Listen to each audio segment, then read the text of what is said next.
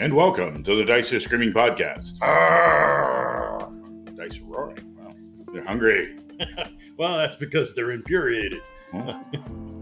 We are the moldy rations of gaming podcasts. Oh. Oh, man. Yeah, well, you'd have no other choice but starvation, so you might as well just take a bite and swallow. Damn you, cleric. Yeah. That's when you wish he'd memorized one less healing spell. Yeah. Purify, feud, and drink, please. Oh, no, it happens. It happens, but that's us. Right, that's us. So welcome to the show. I'm Randy. I'm Mike. Yeah, and today we're going to be talking about the 40th anniversary of Star Frontiers, and so as well foretold by the Macromancer. Oh, the Machaomancer. Makeo, I'm sorry. Yes, the Machaomancer has spoken truly. So we are here talking about Star Frontiers, and we'll preface the bad parts later, but first we're just here to talk about a lot of good stuff and what's been happening. So let's talk about... We're about both the love and the hate, okay? I mean, we're not going to bring one without the other. We're going to talk Star Frontiers today, and there would be no point in doing this conversation unless we talk about how awesome the initial releases really were. Right, and this is a game that DSR came out with. It fits pretty well to the basic expert. But before we jump into it, first and foremost, let's get a reading for what foretells us in the future. The Machaomancer raises up the blade and gazes upon it. Into the future he sees. And I see a discussion largely speculative in nature on the recent announcement regarding 1D&D. Oh. We're going to, if we're going to be super candid, we've got some speculation of our own. A little will be debunking of extreme interpretations that have been made about some of the little tidbits of information that we've been able to access. There's a little debunking there. But there's also, our own personal thoughts, concerns, things like that. We have wildly divergent opinions, and we'll share all of them. So we're going to have a peek at that next week. It's, again, much like the D&D movie that's coming out. There's a cautious optimism in place where it's not that we, ferociously disapprove or anything, but there's room for speculative concern and speculative hope. Both ends of the spectrum are in play. So if you're looking for rigid absolutism, I'm sorry, we are entirely out of stock. No, well, we'll be taking a look at some of the reactions people have had throughout the internet, both mostly I've been on with Twitter and a few other places, but Twitter is always a unique experience. I like to curtail my experience and cultivate a kind of nice garden that I like to weed out of pestering people. But in this case, I made an exception and just dove right into the head first. I was over at Tiamat's Tavern, and oh man, there's been some bleeding and squealing. Oh yeah, first time? First time, huh? Yeah, this is our gallows meme moment. First time, huh? Yeah. There are some new arrivals. 5e has been so popular and so influential in the return of the game to prominence that there's an entire generation that has never experienced a major gear shift. And this doesn't seem to promise to be a major gear shift. No. But it seems major to them. Well, yeah. But they didn't go through 3.5. I mean, if you want a major deviation in core concepts, oh boy. I'm not saying it was bad, but I am saying... third edition. I would say third edition itself. I mean, 3.5 is kind of okay. All right, 3.5. Like the leaving behind of second edition and the moving to the third and 3.5. That was a big step. A lot of major changes, a lot of structural differences. However, the core concepts were all still in place. The big, important things that were necessary. So, we don't feel a lot of fear. There's nothing that we've seen so far that suggests a major gear shift out of this one D&D. It doesn't look like it's going to be as like a ELE, extinction level event. It's not triggering those kind of alarms. No, but we'll delve into that. So let's get into today's podcast, which is Star Frontiers. Now, back in August 1982, this game burst out in the scene. It was well advertised outside of just the normal echo chambers of Dragon magazine and the gaming zine time of the places of the time, I should say. Yeah, there were not a lot of science fiction games available. Right, there was Traveler and a few other space opera, and had been out there for a little bit, but that's it. But here was TSR leaping with both feet fully into the science fiction game, and they came out with a box set called Alpha Dawn, and I have both versions here. So we and the first thing to look at is the initial cover with Elmore, the crashed spaceship on fire, and guns out, ships down, and we're mad as heck. Yeah.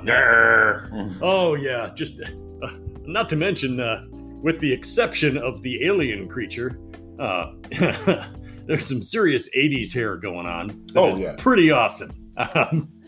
Which, since we're 80s people, it's pretty awesome to us. Maybe not so much to others, but crashed ship, alien world, and laser pistols at the ready as you move from the wreckage. I love it. Yeah, exciting, and it starts right at the top. Exciting adventure on alien worlds. Yeah, science fiction role-playing game. And here it is, full frontal nerdity, all on display. Yeah, it was a attention grabber. It went outside of the norms and went into comic books. It was well advertised. Even had a little TV advertisement too that I was just looking at. But the box set comes with some maps, counters, and two little books. One is the basic game rules, which is a really slim volume when you look at it, but it contains a lot. It shows you right away how to create a character, the races available, and how to basically run combat, use movement, and a basic stash of equipment. A chronograph communicator, some grenades, first aid packs, stimdos, and weapons such as the gyrojet pistol or laser pistols and rifles, and a needler, and a solo adventure to get you right into the game and teach you the basic concepts of how to run, or not run, but run with the character. So right now we're going to take a moment out and just talk about the basic mechanics that made this game really fun. Right out the gate, TSR had a propensity for using multiple dice from the D&D game. They decided, we're just going to use die 10s. And you started with your attributes rated from 1 to 100, usually about in the 25 to 75 range. And it was strength and stamina, dexterity, reaction speed, intuition, logic, and personality leadership. And in the little slim booklet, you don't get a whole lot, but then the expanded game rules show you the different races. So let's take a moment there. There's what I want to talk about, the sapient species that you're allowed to play. And of course, Dralocytes, which are amoeboids with 2 eye spots that are malleable and can form different limbs. And of course, those strange creatures, humans. And the illustrations by Jim Holloway, who many may remember from Traveler and other publications from TSR and various other game companies, West End. Holloway has been all over the map. He is a prolific artist for the black and white interior illustrations. That he has a wonderful sense of both seriousness and comedy. So you'll find a bunch of Holloway's classic illustrations inside. And this one, the human race is virtually identical to earthly humans, although they don't come from Earth. This is completely devoid of Earth. They come from Thera, and another planet as well. They also have a long lifespan of 200 years, probably due to the advanced technology in the setting. Then there's Brusk, which are an insectoid race, and normally insects are usually portrayed as an enemy. Here, they're fairly friendly. They have 8 walking legs and 2 5-clawed manipulative forearms, and they are very hive and order structured creatures. They're very logical, and their society is structured as commercial ventures. And they often have the little moniker of giving their company name before their given name. And then there's the Yazarians, which Mike was talking about on there. They're kind of anthropoids who are some type of vestigial winged apes, kind of like sugar gliders with an attitude. And they have patagia, the wing flaps stretching between their arms. And they can glide.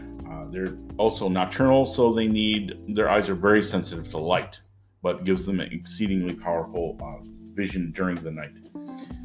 And they're also prone to going berserk in combat. Yeah, personal honor is really important. Like, kind of like little tiny, angry monkey bat Klingons. They're just... Yeah, then the other race is the Sathar, which are basically mysterious worm-like beings with some kind of agenda. And they are the villains of the setting. They're worm-like, and they have tentacular arms for manipulation. They can move around, and they are very alien. And their behaviors and motives are inscrutable. They are not prone to communicating, and none have ever been taken alive. Of course, corpses have been retrieved. They have hypnotic powers. Yeah, that's something. That is their one thing, is they can reach into the minds of others through their gaze and change their attitudes. A burgeoning psionic ability, which this does not have. And so at this point, the game doesn't have like a psionic system. So like the hypnosis power was unique to them, not a thing that everybody else could run around with. Like, oh, how do I do that? You don't. Yeah. So with this comes a lot more gear. Expanded rules on how to run combat, not just on movement, but in cars and vehicles, because that's going to happen. And you're going to have a lot more rules adjudicating the use of skills. And then this was where Star Frontiers kind of ran a little bit into, or touched on what Traveller had done. You basically you pick a career path based on your personal specialization. And it could either be military, scientific, or biological. Military, technological, or biosocial. And allowed you to buy skills that fell into your primary skill area at a discount. And skills were rated from 1 to 6, and with each rank giving a bonus to the percentage that your skill level had. So 6 points is 60%. So it made it pretty easy to rate your character. And many of the technological skills were penalized by their complexity of whatever. And there's a system for making robots, expanded combat for using large-scale weapons and not fully automatic weapons. Love the picture by Tim Truman of the Dralostite punching some kind of angry little things, but little squabs coming out of the sand, attacking him. He just punches them out, showing his extra limbs ability. Giving him the old Popeye punch. Pow! No, I did love the grenade bounce diagram, direction of throw. Because that's going to happen. Little tables to figure things like that. So a lot like, there's going to be some comparisons like Traveller. So let's stick a pin in that and talk about it. This system, where Traveller was very much like, okay, here's everything. This was a lot more focused. How do I put this? The intention with Star Frontiers was a great deal more about the active adventure. Okay. Right out of the gate, Traveller had the macroeconomic and exploration, the kind of mercenary aspect of existence. Covering the costs and things like that. That was from the get-go. From the first basic rules of Traveller, you kind of understood how wide the field was. Star Frontiers, in its initial release, was a little more focused on going into the strange place, knowing that you're probably going to get in a fight. And being able to maintain and make the best use of the equipment available to you was like right at the forefront. Whereas the skills system in Traveler was very vague, very simple. It broke down to big, wide fields in some respects. Like, what was the term they had for it wasn't persuasion. It was more like bartering or something like that. I'm trying to remember for a moment. But the social skills in Traveler were just, a lot more broad. Here, you see, I think, a lot more intense detail that sets Star Frontiers completely apart from Traveler's system. Even though they kind of share a similar one, like where you have a military, biosocial, or technical background, it kind of shows a little bit of a nod towards that career system. But here it was a lot more freeform and loose, which allowed you a diversity. You could say that you served a term in the United Planetary or Federation of Planets, Starfleet. United Planetary Federation, the UPF. But this one doesn't give you, at least in the Star Frontiers game, doesn't assume that you have a ship.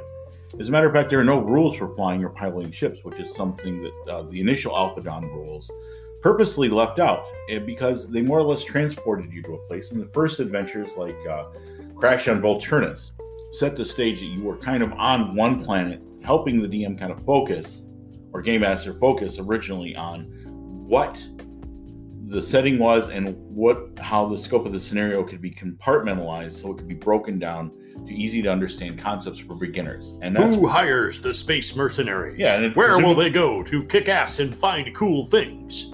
Ancient ruins on a forbidden planet? Gotta get dropped off there, kick some ass in the ruins, and acquire alien artifacts, and then return to the ship. Yeah, okay, pretty cool in my book. I mean, you're not going to hear any hate from me. Right, and they had an integrated system for not only designing your own worlds and aliens, it provided the perfunctory map of what the three main races, how they got into this together, which is an interesting story in and of itself. Just basically that they all contacted each other through a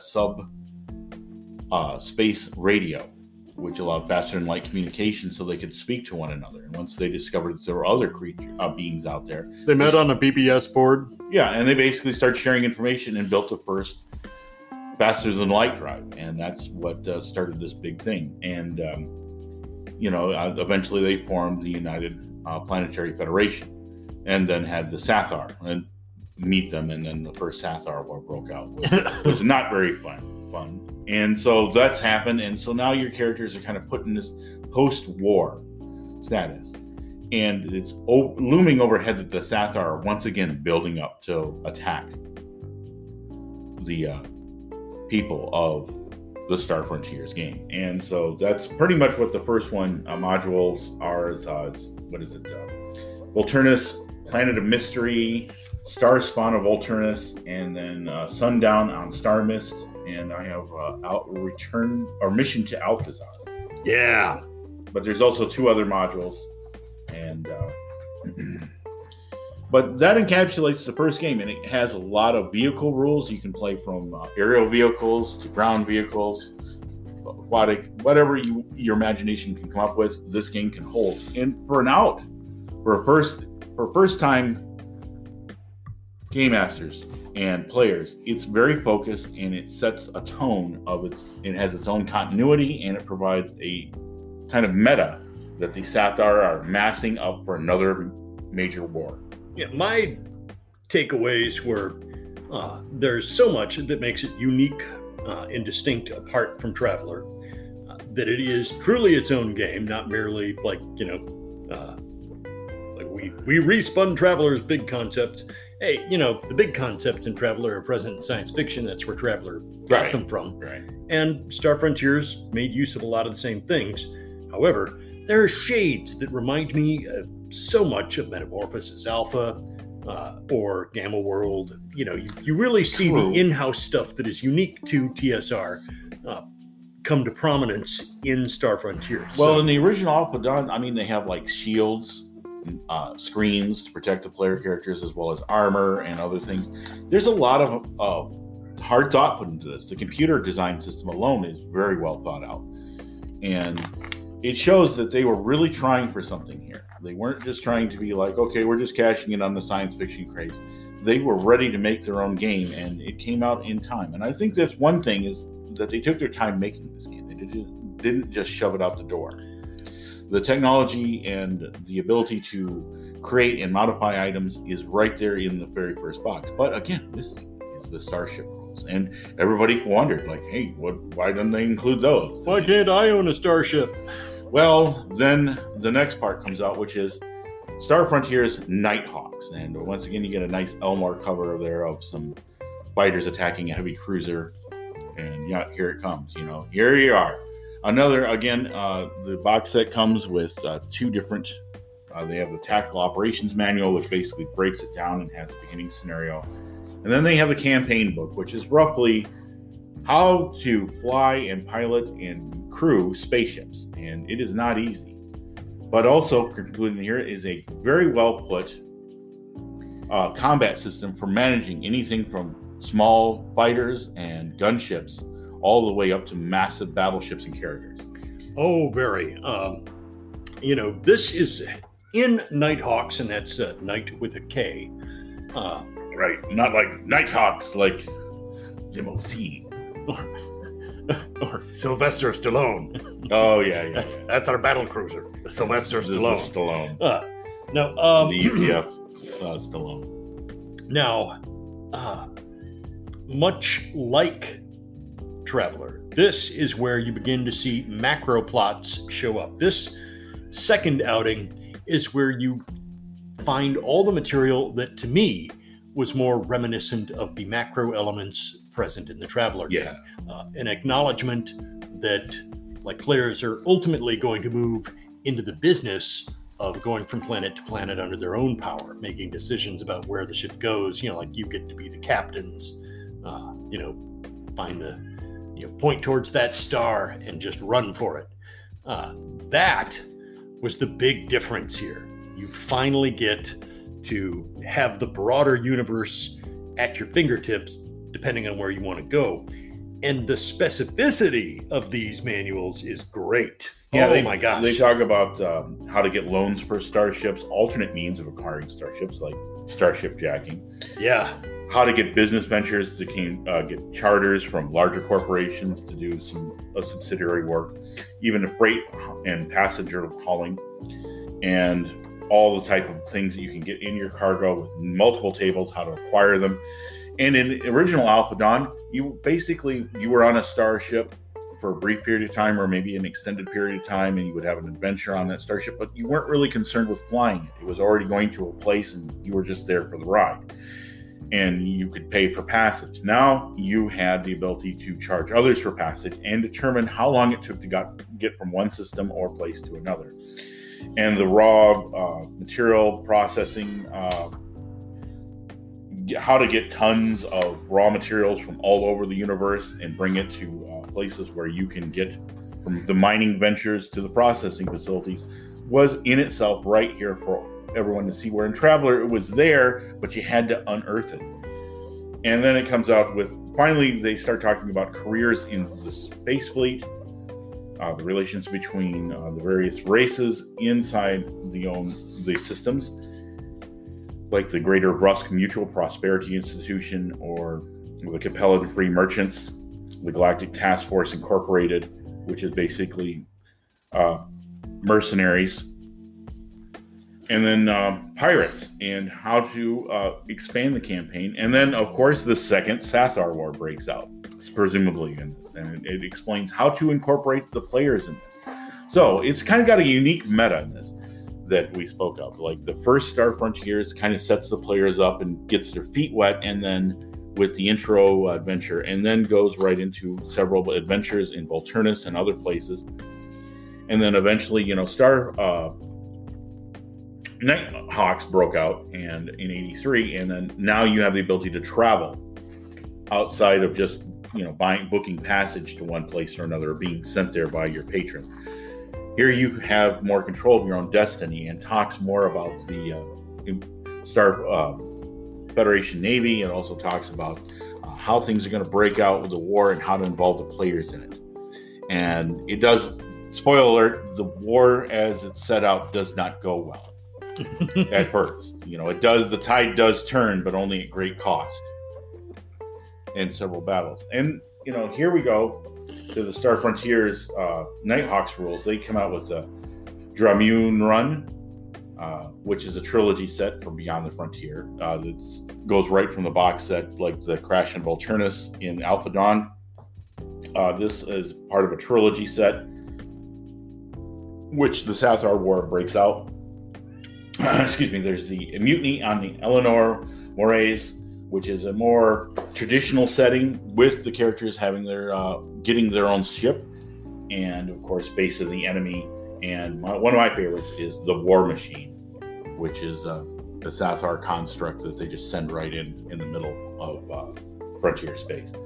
So that is pretty much the game that I played a few games of. We didn't get to play much. We were more enamored of Traveler at the time, so that's a thing. But we'll give a brief mention to Zebulon's Guide to Frontier Space that came out, and it completely changed the whole game. It ditched the system, changed a lot of the rules, how things were done, made it a little easier in some ways to own and pilot a starship right off the get-go, introduced a few new races. Anybody who remembers Proton Fire, advertised in Dragon magazine, that never showed up.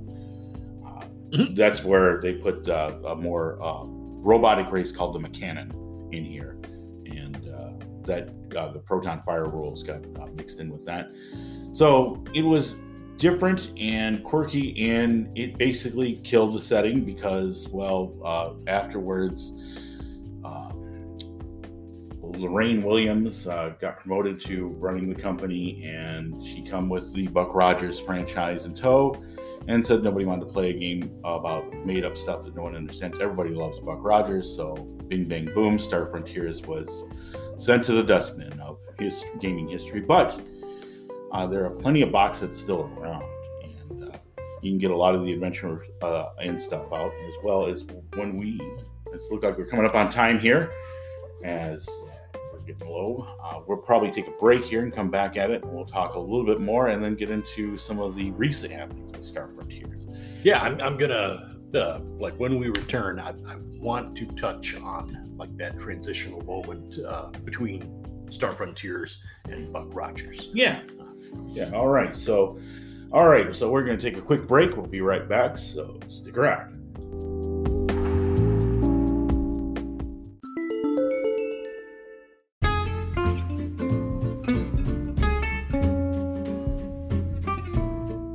All right, we're back. So Mike, you want to talk about the transitional moment? Yeah, look, I understand that there were reasons. Okay, and I'm gonna little sympathy for the devil here. Okay. I'm gonna give Lorraine her props. When you acquire a license for a property like Buck Rogers in the 1980s, which was a very popular show, okay, that it actually was moderately successful. Gil Gerard and a lot of science fiction nerds go, Wilma Deering. That jumpsuit was pretty jamming. In any case, you acquire a property like that, you have two science fiction properties now competing with one another in your own house. I appreciate the logic behind axing one of them, but let's face it, Miss Williams, she did not have a good finger on the pulse of what gamers like. She was in the business of making and selling stuff, but if you don't really know the marketplace you're dealing with, if you didn't come out of it personally, if you didn't have a feel for, what are gamers like? What kind of things do gamers like? There was a failure to grasp that in Star Frontiers, they had cultivated a fandom. Mm-hmm. And then they rejected that fandom. Oh, you get nothing. You should buy Buck Rogers. just. Well, they didn't quite come out and say it, but I mean, it was no, dropped they didn't say it, but your actions are more important than your words here. Where, absolutely. When you have a product line that people have like found favor with, and it was a niche product comparatively, much like Gamma World. Like neither of these were as popular as, of course, the elephant in the room, Dungeons and Dragons. But they had cultivated niche markets and little like off-day gaming things. Like we're going to take a little break for the main D&D campaign. We'll do some Star Frontiers for a weekend. Then to be told, no, none of that is coming out. Don't look forward to any of that. You should totally get this other thing. I'm not hating on Buck Rogers, but the circumstances of its birth were, a little unpleasant. Yeah, this is the portion of the show where it's going to get a little more Hades. So if that's not quite to your taste, we're rolling the love dial back. Yeah, I love Star Frontiers for its presentation and its different technology. It was different than Traveller. It worked very hard to be its own game, and I think they succeeded. And it's kind of that Star Frontiers didn't didn't break any sales records, but it didn't lose money. That's the thing that I think that Lorraine Williams failed to grasp with this. It wasn't losing TSR money by publishing. They made good profit out of this. However, it wasn't going to ever match Dungeons and Dragons. Oh, let's face it. If at that time period you were using that as your benchmark as to whether or not you should do a thing, it's got to make D&D money. Well, then there's no point in making anything because you're never going to make D&D money with any other product. It was not until the era of Magic the Gathering that a hobby product of nerd appeal, cleaned frickin' house. Oh, well, yeah. I mean, not only did Magic the Gathering make D&D money, it made mega D&D. I mean, it made D&D money. Once the wheels got rolling for Magic the Gathering, if they woke up with D&D money, they'd have thrown themselves off a building and shot themselves in the head on the way down to make sure it took. No! Oh, yeah. But at that time, circa 85, 82, 88, in those rosy halcyon days of yesteryear, D&D was number one with a bullet, and it was very unrealistic to expect the same kind of results.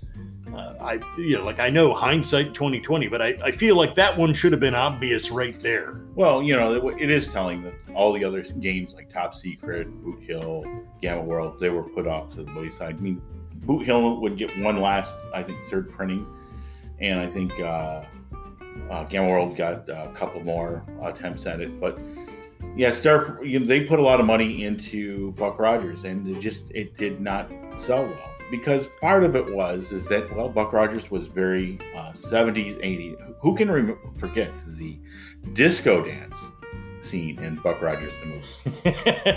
Yeah, you can forget that. I mean, you can remember it. Oh, okay, well then try to forget it because I just did it. You can't, and it didn't age well. Okay, as much as I love Old Gil, and seen it at a couple of conventions, but yeah. It was a product of its time, and people wanted to move on. It was the 90s, and it was edgy, and everything had belts and buckles and boots, trench coats, and spikes. So, yeah, they tried to do that. Black Barney, I love him, but Barney does not translate well in the later half of the 20th century, the name Black Barney. I mean, he's already Barney Fife, what? I don't know. Oh, man. I did like that artificial intelligence computers formed the council that ran the humans. However, they were not. People had not really gotten the hang of original thinking and spontaneity and things like that. That was a core thing in the old Buck Rogers show. Was here was this guy who, there were some great concepts. A little more freewheeling and random, trying to teach fighter pilots the concept of a dogfight. With all of the terminology being stuff that most people of the distant future couldn't possibly relate to. But don't you just punch in the standard defensive pattern? Which, but the other guy already knows all of your defensive patterns. You need to do different things. So, now, I would contend that while Buck Rogers made a popular show, Star Frontiers had already established its place, and the disruption was just too great. It was too great of a disruption, too sudden, and the people who enjoyed Star Frontiers enjoyed the fact exactly that it was different, that it was unknown, that there were new things to read, as opposed to, oh, here's the game of the show that I saw on TV. Which was actually nothing to do with it. It was a lot. No. They changed the complete... Had a lot more to do with the pulp fiction and the classic old movies. Well, yeah, that was a later one, but it was more anti-corporate, like, the RAM Corporation from Mars, the Russian-American mercantile corporation that was exploiting Earth for everything and left everybody behind in the dirt.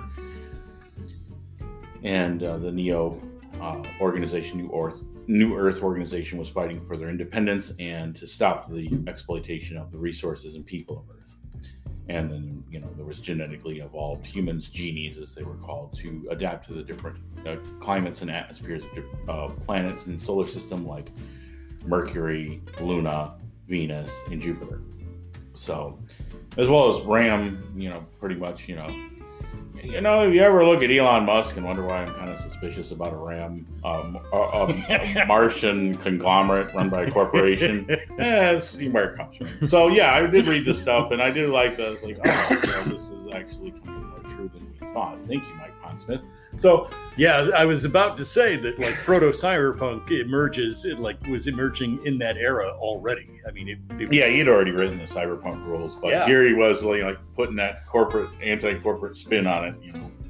Yeah, the impression that if they were measuring the direction in which things were going, it was becoming pretty clear that cyberpunk was really just a prophetic vision of, hey, if we keep moving on this trajectory, this is where we will go. Not way out in the weeds there. Well, we are kind of getting off the weeds to talk about Star Frontiers. We're off the base. We're okay. We still got some time left. We got time. Let's fire up the hate machine. All right. Well, the pretty hate because I brought full literally my venom sacs are bulging. I'm not kidding you. I just loaded them completely. If I move my face just the right way, I can spray venom. Stop. So, Star Frontiers has been survived by people keeping it the banner held high. Star Frontiers Frontiersman magazine is like the Orth Journal, a very well produced and very slick product for very little. I don't think they've ever really made money off it.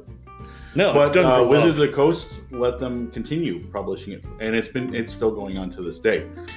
It has carried Star Frontiers, making it still a livable game with beautiful production. It's a PDF that you can download. You can go look it up.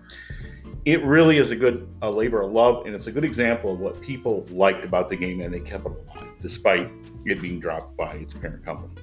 Nonetheless, there have been several attempts to revive it. There were some back when Dragon and Dungeon were running Polyhedron, or Dungeon was running Polyhedron. They did come up with some new races. Spelljammer did have the core races of our species of Star Frontiers translated into D&D terms. The Brusk, the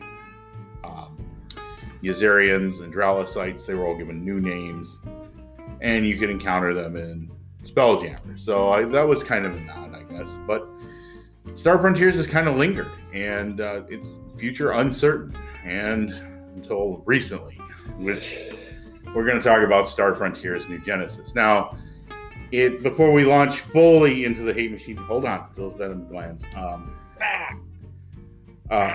Pair of goons shall we name them? Well, all right, I relent.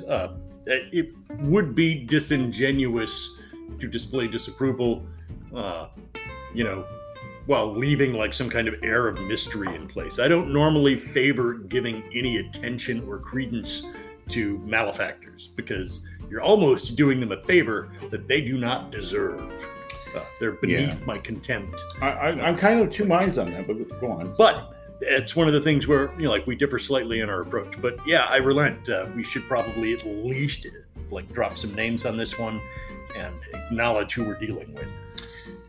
Yeah, I just feel sometimes that exposure rather than cancellation helps people understand who these parasites are, and there's no other word for them. They're parasites. Justin Lanasa and Dave Johnson. If you looked at anything of the playtest rules that have come out for Star Frontiers and Genesis, and we'll just give a little bit of backstory. Justin Lanasa is a businessman from North Carolina who is currently embroiled in a struggle with the Star Frontiers IP with Wizards of the Coast. Both inept and unable to grasp the basic parameters of what is a copyright law violation. He's went ahead and tried to trademark the name TSR and hold it hostage, as it's now been shown. That was initially a lot of people's suspicion, but it's been proven true. And at almost every turn, he has bungled it and just basically virtue signaled his way, like, I hate the woke SJW crowd, and you should come join me if you're upset with that. And hey, I can get with you that sometimes the woke scolds can get a little rough. Yeah, I'll be the first one to admit that when we're talking about people's behavior on the internet, there is a lot of bulldogging people that, it's wildly inappropriate. It's completely out of proportion. And it's downright vindictive. It's mostly a game of I'm clearly better than you. However, on the other side of the spectrum, you have people who, when they have no talent, no creativity, there's no there. There's nothing that they can bring to the table to offer to make money. What they can do is use the internet to spawn, little GoFundMe, help cover my legal expenses. The bad people who don't agree with me are out there and they're ruining my life. I've noticed that it's become a distinct trend that this is how these people make money. Okay, they make continual appeals based on, I'm the victim here. Vast forces of conspiracy are out to destroy me. You mean after running around whacking beehive after beehive, you're upset that you're getting stung? And I have a limited amount of empathy. I only have just so much that I can release. People who, the worst thing they've suffered, it was so terrible. I was spoken to rudely on the internet. Wow. Okay, look, come at me with your story about jail time. Because you said a thing people didn't like. They set me on fire twice. Yeah, it's just, that, I'm just not there. I can't figure out what, that sounds, no, actually, that sounds like frickin' paradise. It sounds like you have never suffered any difficulty of substance in your entire fricking life, that for some reason you imagine this is the worst torment ever. You have never lived in a country where death is on the line if you do anything that people disagree with. Okay, where the legal consequences can be the state decides to kill you for something. No, you got chewed out on the internet is, I'm sorry, it's the new version of I was bullied on the playground. For 70s kids, that was normal. And so it doesn't seem to us it wasn't, it was bad to go through and experience, but, we all wish for a better world. But at the same time, sometimes you have to accept that people aren't going to agree with your ideas and they're going to say things that aren't appropriate. But giving money to rip-off artists who have they know how to trigger, they want people who are emotionally triggered. They're just rage bait. Okay. Yep. Aren't you upset about this? Oh my God, you should totally be upset about this. We'll be upset about this together. Oh, and by the way, I'm going to need some money. Yeah. Oh God. Just. As soon as these people realized that they could make a living, not actually working, but just inciting rage and exploiting that, that's what they did. Like all the predators, like the guy's limping through the woods with some blood trickling out of him, and all the wolves in the area just start to congregate into a giant pack. Ooh, I smell dinner. And that's what these people do. They absorb money off of bogus rage. Right, and that's what Justin Lanasa started his TSR company out with. No, we've kind of touched on it, and the reason why I don't like to give them, why I'm of two minds, I don't like to give them too much attention unless it's going to be out to call out their problematic behavior. Now, if it's just to make mention of him and he's going to make him mad, that, the whole saying is like, I don't care what they say about me as long as they're talking about me. That's Justin Lanasa to a T. This is all a grift. They never had intention to deliver a Star Frontiers game. They were just going to squat on the IP and get Wizards of the Coast to come off a couple $100,000 and do some other stuff with it. However, that's not going to be the case. And by all accounts, it's going to be in October 2023 that we are able to see the full effects of this. But almost every legal person who's weighed in with a real legal background has said they're so screwed that the only thing they could hope for is that Wizards in a mood to take a plea deal. Yeah.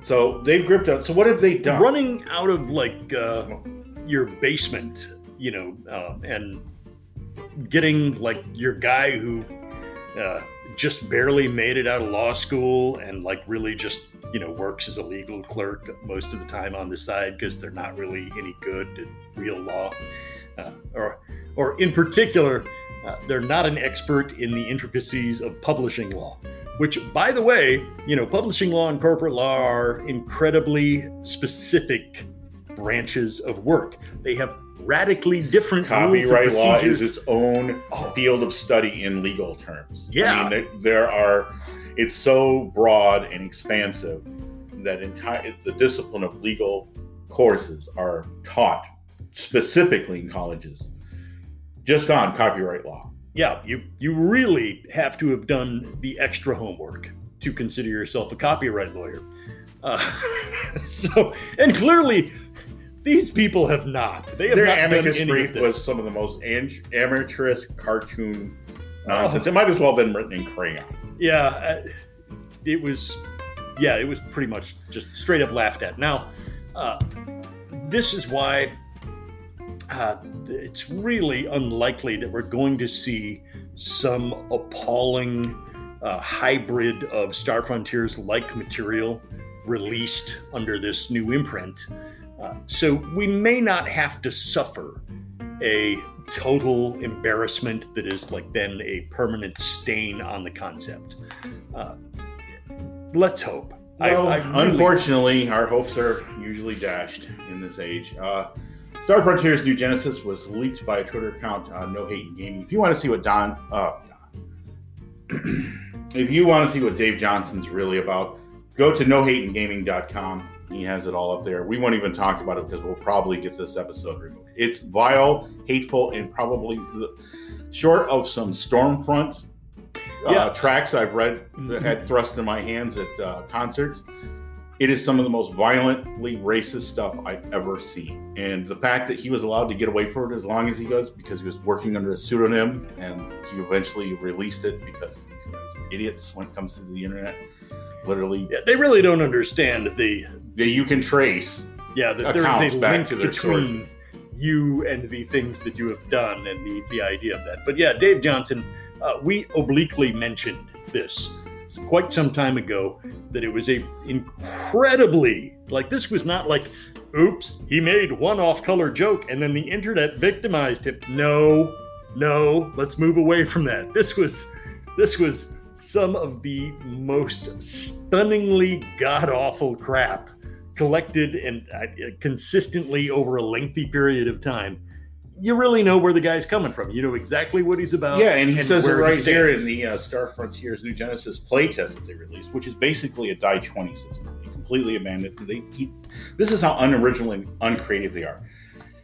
They literally put a Negro as a subrace, described as a tall, thick-bodied, dark-skinned, even purple, dark brown-eyed race with large strength and average intelligence. And on the 3 to 18 scale, they are limited to only 9 intelligence. I don't even know how to start with that. If you don't see what the problem is there, they go even further. They say that, other races have appeared naturally. With humans, you can be an African, Asian, misspelled, Mexican. Mexican is okay. Yeah. All right. There is literally so much to unpack that it boggles the mind. Okay, the failures keep on coming. I'm just going to leave it at that. Yeah, they talk about gender options. You must choose to be male or female. There are no trans. As a matter of fact, should we make a trans type race? Maybe transbots was actually written as a designer note. They even put conspiracy theories about BLM and Antifa as radical terrorist thugs. It's unending, and that's just the beginning. The system is so unoriginal, and not being game designers, basically what they did was hijack the classic D20 simple principles. Yeah. Which, look, I appreciate that it's out there for people to use, and that is what it's for. Okay, that's why it's out there, so that people could have a springboard to quickly produce a game, and that is why it was created back in the third edition 3.5 era, and I'm glad it was. However, it does tell you a lot that they made no effort to resuscitate the actual roots of Star Frontiers. They took some basic elements, like the Pan Galactic Corporation was saved by its dairy production because I didn't know that milk drinking was a racist trope, but they proved me wrong. This is all, and the reason why we go into this is solely they made it one. They made it into a racist trope. Yes. They have sullied the Star Frontiers game. What was an original and exciting system and unique setting, they have completely devolved it into some racist character trope that belongs more on Stormfront's back page or in some 8chan or Kiwi Farms back forum than it does here. It's the only thing that I hope is that enough time will settle that Wizards of the Coast will actively get back on the Star Frontiers horse and redo it right. I am amazed that every paragraph in the initial release didn't have exactly 88 words and consisted of precisely 88 pages. Don't give them any ideas. They may be listening. All right. Yeah, I know, dude. It's crazy. Yeah. There are so many things where people have accidentally let stuff slip through. They had somebody in-house that was disingenuous and signals were slipped in. Well, good thing we had that insider giving us this information because... Yeah. The alarm bells went off when they realized, oh, God. What the heck? Yeah. What the little heck? So, yeah, the Pretty Hate Machine turns on these guys because Star Frontiers didn't deserve this. No, Star Frontiers never did anything to merit this kind of mistreatment. It is a terrific game that, frankly, got short shrift back in the day because the predominance of, AD&D was so great that it dwarfed everything else almost instantly. Nothing could emerge to primacy under the pall of D&D because, it was the clouds in the sky, man. It was everywhere. Yeah. But this plucky little game found a niche and found a lot of fans, people who were dedicated enough to it to keep it alive on the internet to this day. And then to have this happen to it, ugh. Yeah, and that's why we have some bile for these guys, because what chuckleheads? What? Yeah. I want to use harsher words, but I have to be nice. They're the worst type of grifter, and they're so uncreative that... Well, one is a flat-out completely open about it. Like he is as obvious a grifter as you have ever seen. And the other is like an actual activist level. Like, do you think like this is a producer's moment? This is, they have taken Star Frontiers, a fantastic old role-playing game from the 80s, and like this is my chance to transform it into the new Elder Protocols of Zion.